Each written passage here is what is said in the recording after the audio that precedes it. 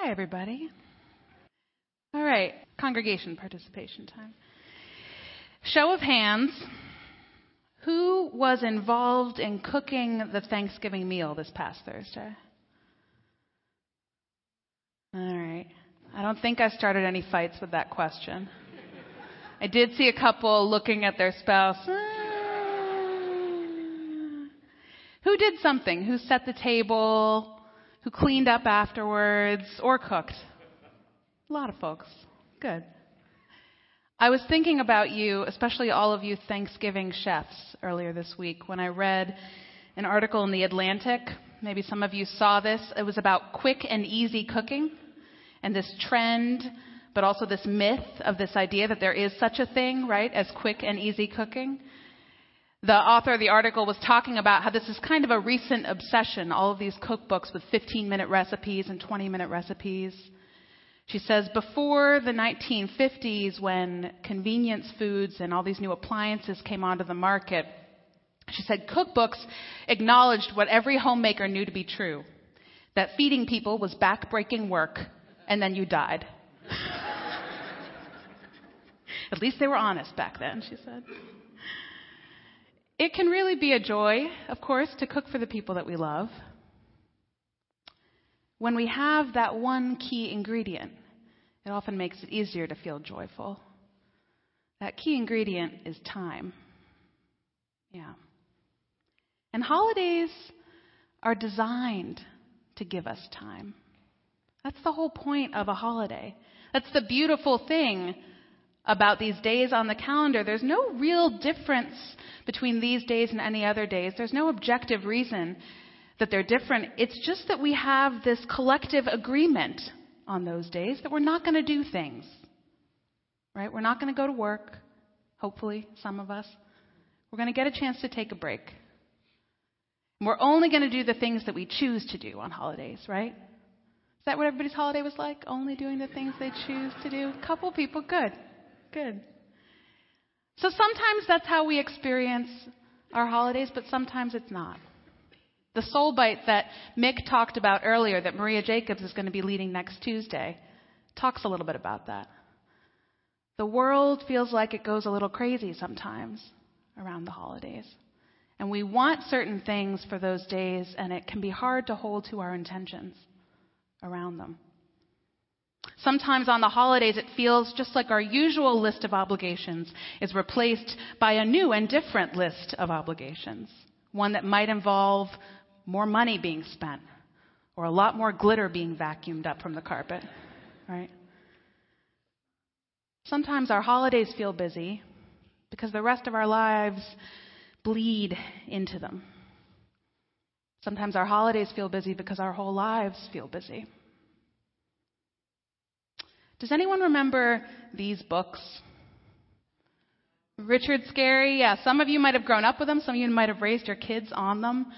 Richard Scarry's Busy Town. You get a little bit of a sense of what's going on in Busy Town just from this picture, right? That worm is in an apple which has both wheels and a propeller for some reason. Not sure why. Very busy, though. It's clearly going somewhere. When I was little, I loved these books. Loved them.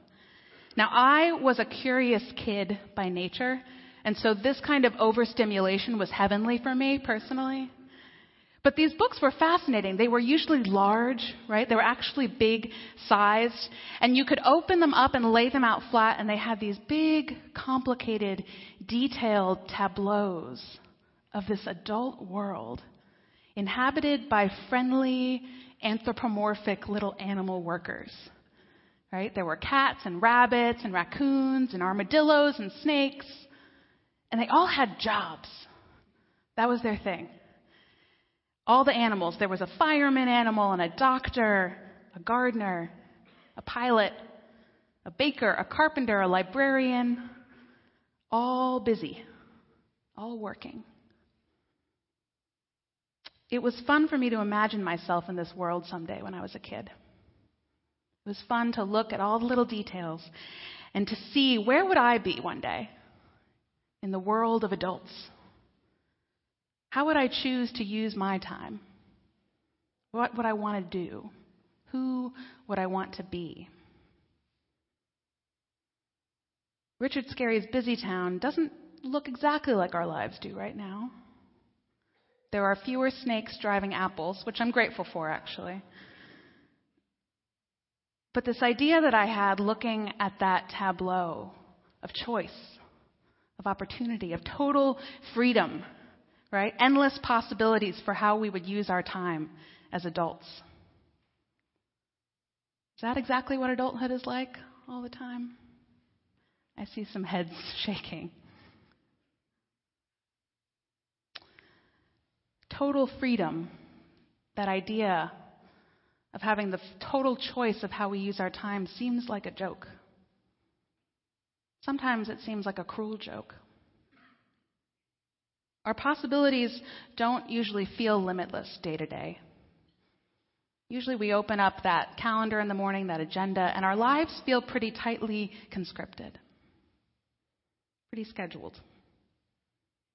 And we know that busy town's sense of excitement and that open spirit of imagination is still a thing, right? It's still real somewhere, but we don't always have an easy time getting in touch with it ourselves. I was reminded of Richard Scarry and busy town when I read an article, an op-ed in the New York Times about 3 years ago. It's actually an article that I've saved and come back to more than once. I recommend that you look it up. It's called The Busy Trap by the author Tim Kreider. It's funny, too. It's a good read. He starts off the article by saying, almost everyone I know is busy. They feel anxious and guilty when they aren't either working or trying to work or doing something to promote their work. He tells a story of calling up a friend on the phone hoping to get together. And he said, this friend, every time he called, would say, oh, I'm really busy at work, but if something comes up, let me know. Maybe I can ditch the office for a couple hours. He said, I needed to clarify to him that this was not a preliminary heads up to some future invitation. This actually was the invitation. But his busyness, he said, was like some vast churning noise through which he was shouting out at me. And eventually I gave up trying to shout back over it. Now, this is not a message that's intended to shame anyone, me or you, for being snared in the trap of busyness. I know that I get caught in this trap quite often, and you might too. Tim Kreider did. He sat down to write that op-ed because he got some new opportunities professionally. He was getting caught up, and he realized that he started hearing himself telling other people the same thing, that he was too busy, that he was too busy to do the things that he wanted to do. And he realized how addictive and insidious it was becoming for him. To complain about being busy made him feel a little bit nice, right? A little bit important, a little bit sought after, needed. It was a complicated feeling because he also recognized that it was stressing him out. It was making him cranky. He didn't feel in control of his time. He didn't feel like it was his. And so he did what I think we've all been advised to do at some point or another. He slowed down. He took some time off. He got away. He says, I remembered about buttercups and stink bugs and stars, spent time sitting outside, which is all well and good and beautiful. But what I loved about this article was that it didn't sound like every other article like that, right? Oh, if you feel too busy, take some time off, go sit outside. All true. But Tim Kreider also talked about the bigger picture. He talked about the deep stuff in our culture that teaches us that we are worth what we do. That we are worth what we do, what we make, what we produce. One of my favorite lines in the article, he says, the Puritans, remember them from the holiday on Thursday? The Puritans, the founders of our country, turned work into a virtue, evidently forgetting that God invented it as a punishment. It's true, look it up. And he's right about the Puritans, too.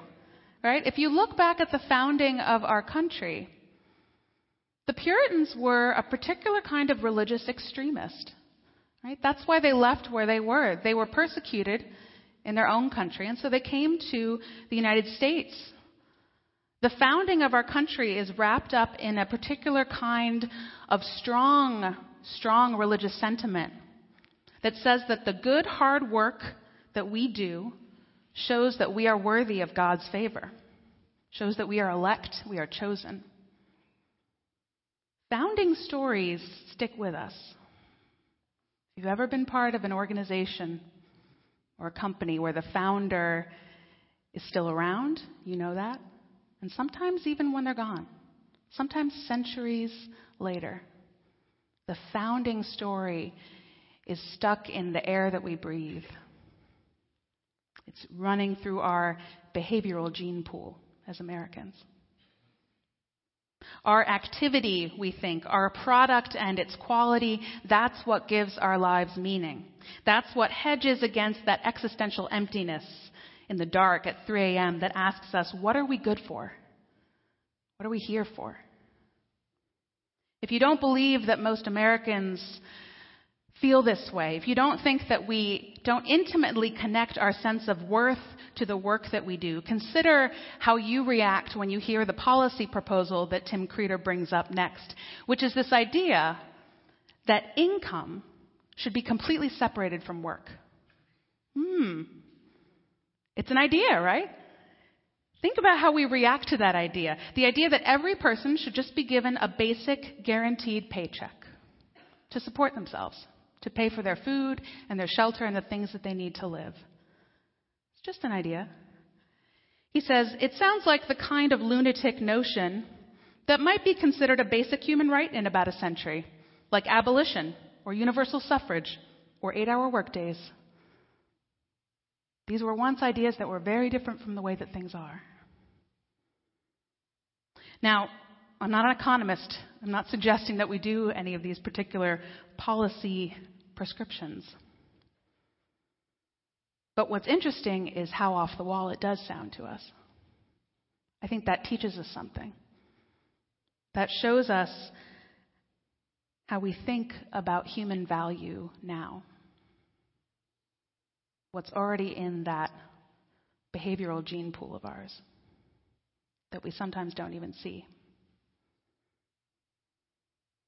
Here at Wellsprings, we have a small group, a springboard, that we offer twice a year at least, called Wellsprings 2.0, Listening to Our Lives. It's a 9-week group that offers people a chance to get to know themselves and also to explore some of these perennial spiritual topics that we're curious about. And towards the middle of our 9 weeks together in Wellsprings 2.0, we talk about spiritual practices, meditation, prayer, yoga, chanting. We talk about developing a spiritual practice, and we define it as non-productive time. It can be lots of different activities, but the thing that makes it a spiritual practice is that we don't do it for another purpose. We do it for our own purposes, to get in touch with ourselves, to get in touch with that source that sustains us. And when we talk about spiritual practices, one of the things that we do after we've explored this is we brainstorm barriers. Right? So we've talked about spiritual practice. We get that it's good for us. So what are the things that keep us from doing it? How many of us here today have a spiritual practice? A couple. Oh, that's a lot of us. Good. When I came to Wellsprings about 2 years ago now, I didn't have a regular spiritual practice. And I could come up with a really long list of reasons why. We brainstormed this with the group, and people always say a couple of the same things, right? Time. Time is always one of the first answers. We write that up on the board. Interruptions, right? Oh, I can't do a spiritual practice. I have kids, I have dogs, I have cats, I have armadillos. I don't know what you have at your house. Something will be interrupting me. Willpower, right? I just can't seem to do it. I just can't seem to get myself to fit it into my schedule on a regular basis. Inconsistent schedules. I can't find a time that works every single day, and I want to be able to do it at the same time every day. So we brainstorm all these things and we write them up on the board, but usually after about 10 reasons, someone will be brave enough to say something that everyone else has been thinking. And you know because everybody in the room goes, right? That noise. I love that noise. Someone will say, I'm not doing a spiritual practice because I'm afraid of what I'll find.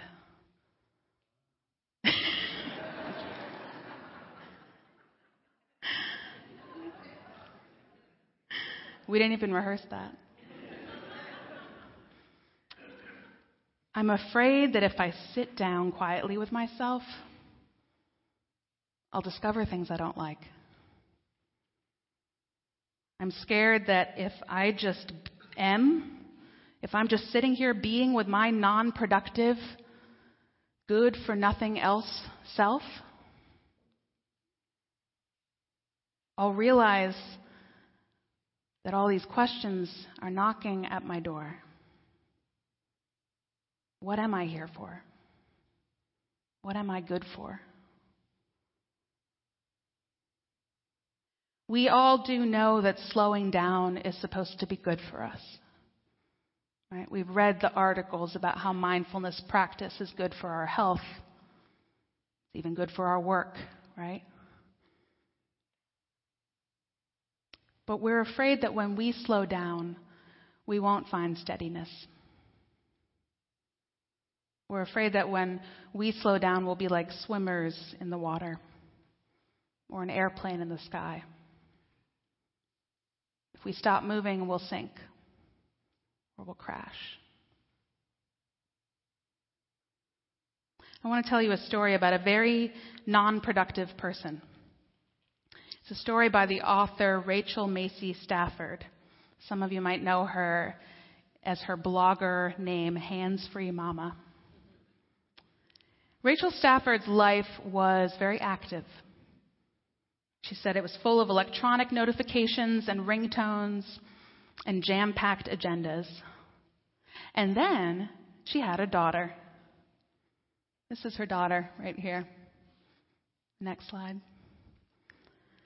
She said, a laid-back, carefree, stop and smell the roses kind of child.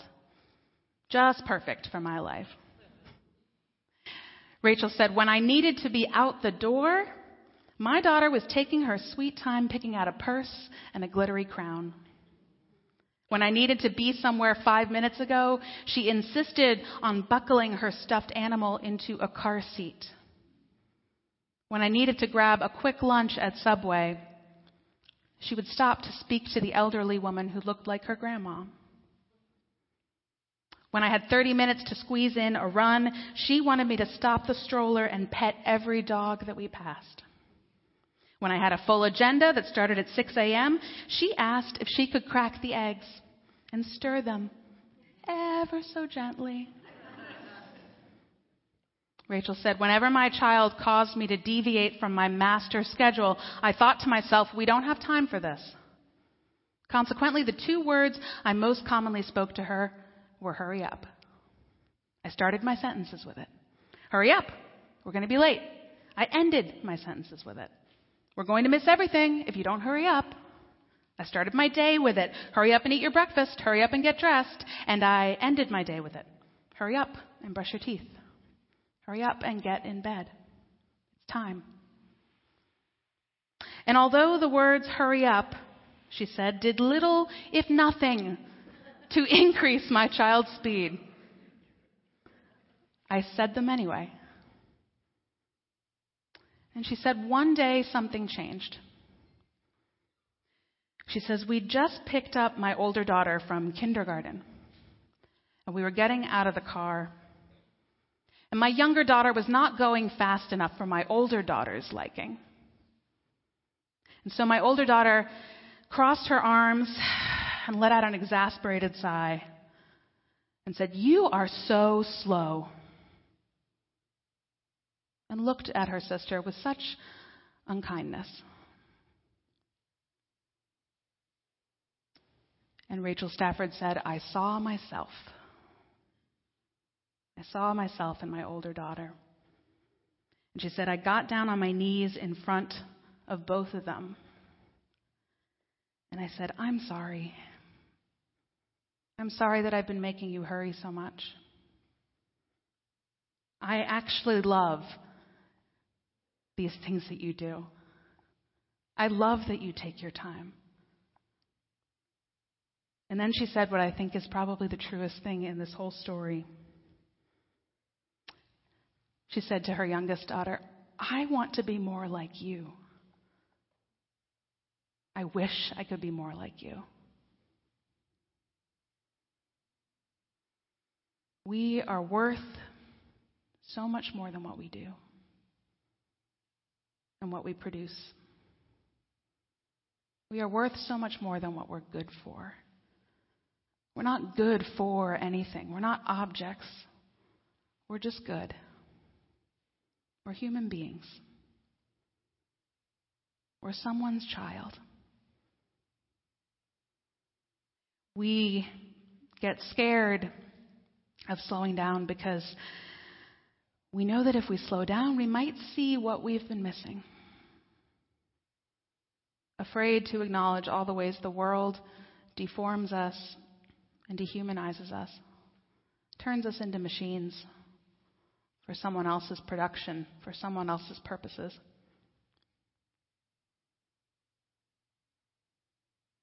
But when we stop and we slow down, we have a chance to remember that we are beloved. And so are all the other people around us. There's nothing bad about work. Trust me, I love work. Work can be creative. Work can be life-giving. But work driven by shame or fear or loveless obligation, that's different. That's a different kind of energy than the energy that arises naturally from opening up to the possibilities that are around us. The energy that comes from a child looking at the tableau of Busy Town and saying, who am I? That's a beautiful kind of discovering of ourselves, of the gifts that we have to offer. That's a devotion that calls our hearts forward, that says that the work we do, this action, this effort, this creation, it's not just good for everybody out there. It's good for me. It's good for us too.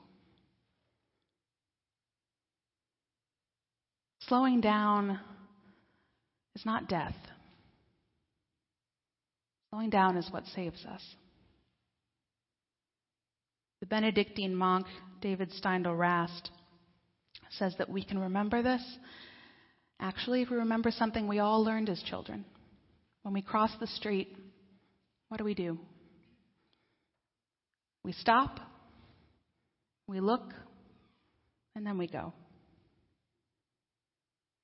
We all have stop signs in our lives. Other people put them there, we put them there. They're different for each of us. Maybe a stop sign for you is frequent headaches, indigestion, your stress level. Maybe a stop sign for you is an addictive habit, a way that you numb yourself out. Maybe it's your temper, your impatience, your loneliness. The point is not to berate ourselves when these stop signs come up and force us, nag us to stop and slow down. We can thank them. We can thank them for the grace of being the things that tell us it's time to slow down, to keep us alive. I'll tell you that it's easier to pay attention to your stop signs when you build a couple in along the way, when you practice, when you set yourself up to say, I'm going to stop and do some yoga once a week. I'm going to stop and sit for 20 minutes and meditate once a day. I'm going to just put a Post-it on the dashboard of my car as a reminder to take a deep breath before I turn the key. And once we've stopped, we can look around so we don't run into traffic.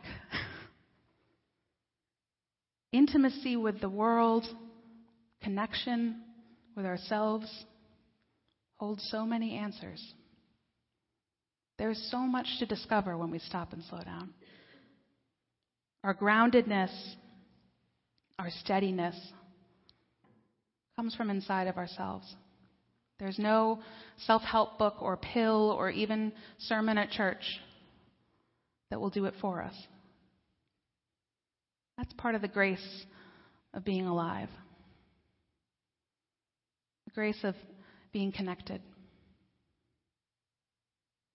Our groundedness comes only when we trust what we are choosing in this life. We can stop and we can look around. And from that place,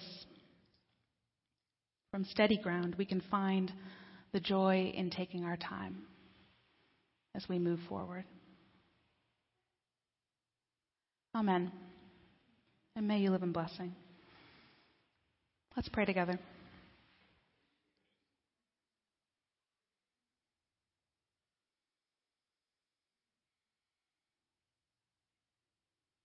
God of our hearts,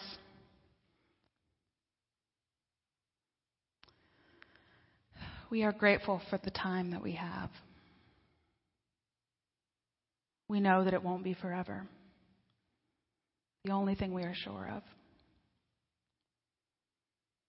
So thank you for giving us the time that is this very moment and everything after it. We pray that we will have the peace and can find our ground, that we can live as many of these moments that we have with intention, not with perfection, not with pure joy all the time, but recognizing the grace of freedom that we always have to set our intentions and to choose. For these prayers spoken aloud and for the prayers on each one of these people's hearts this morning, we say amen.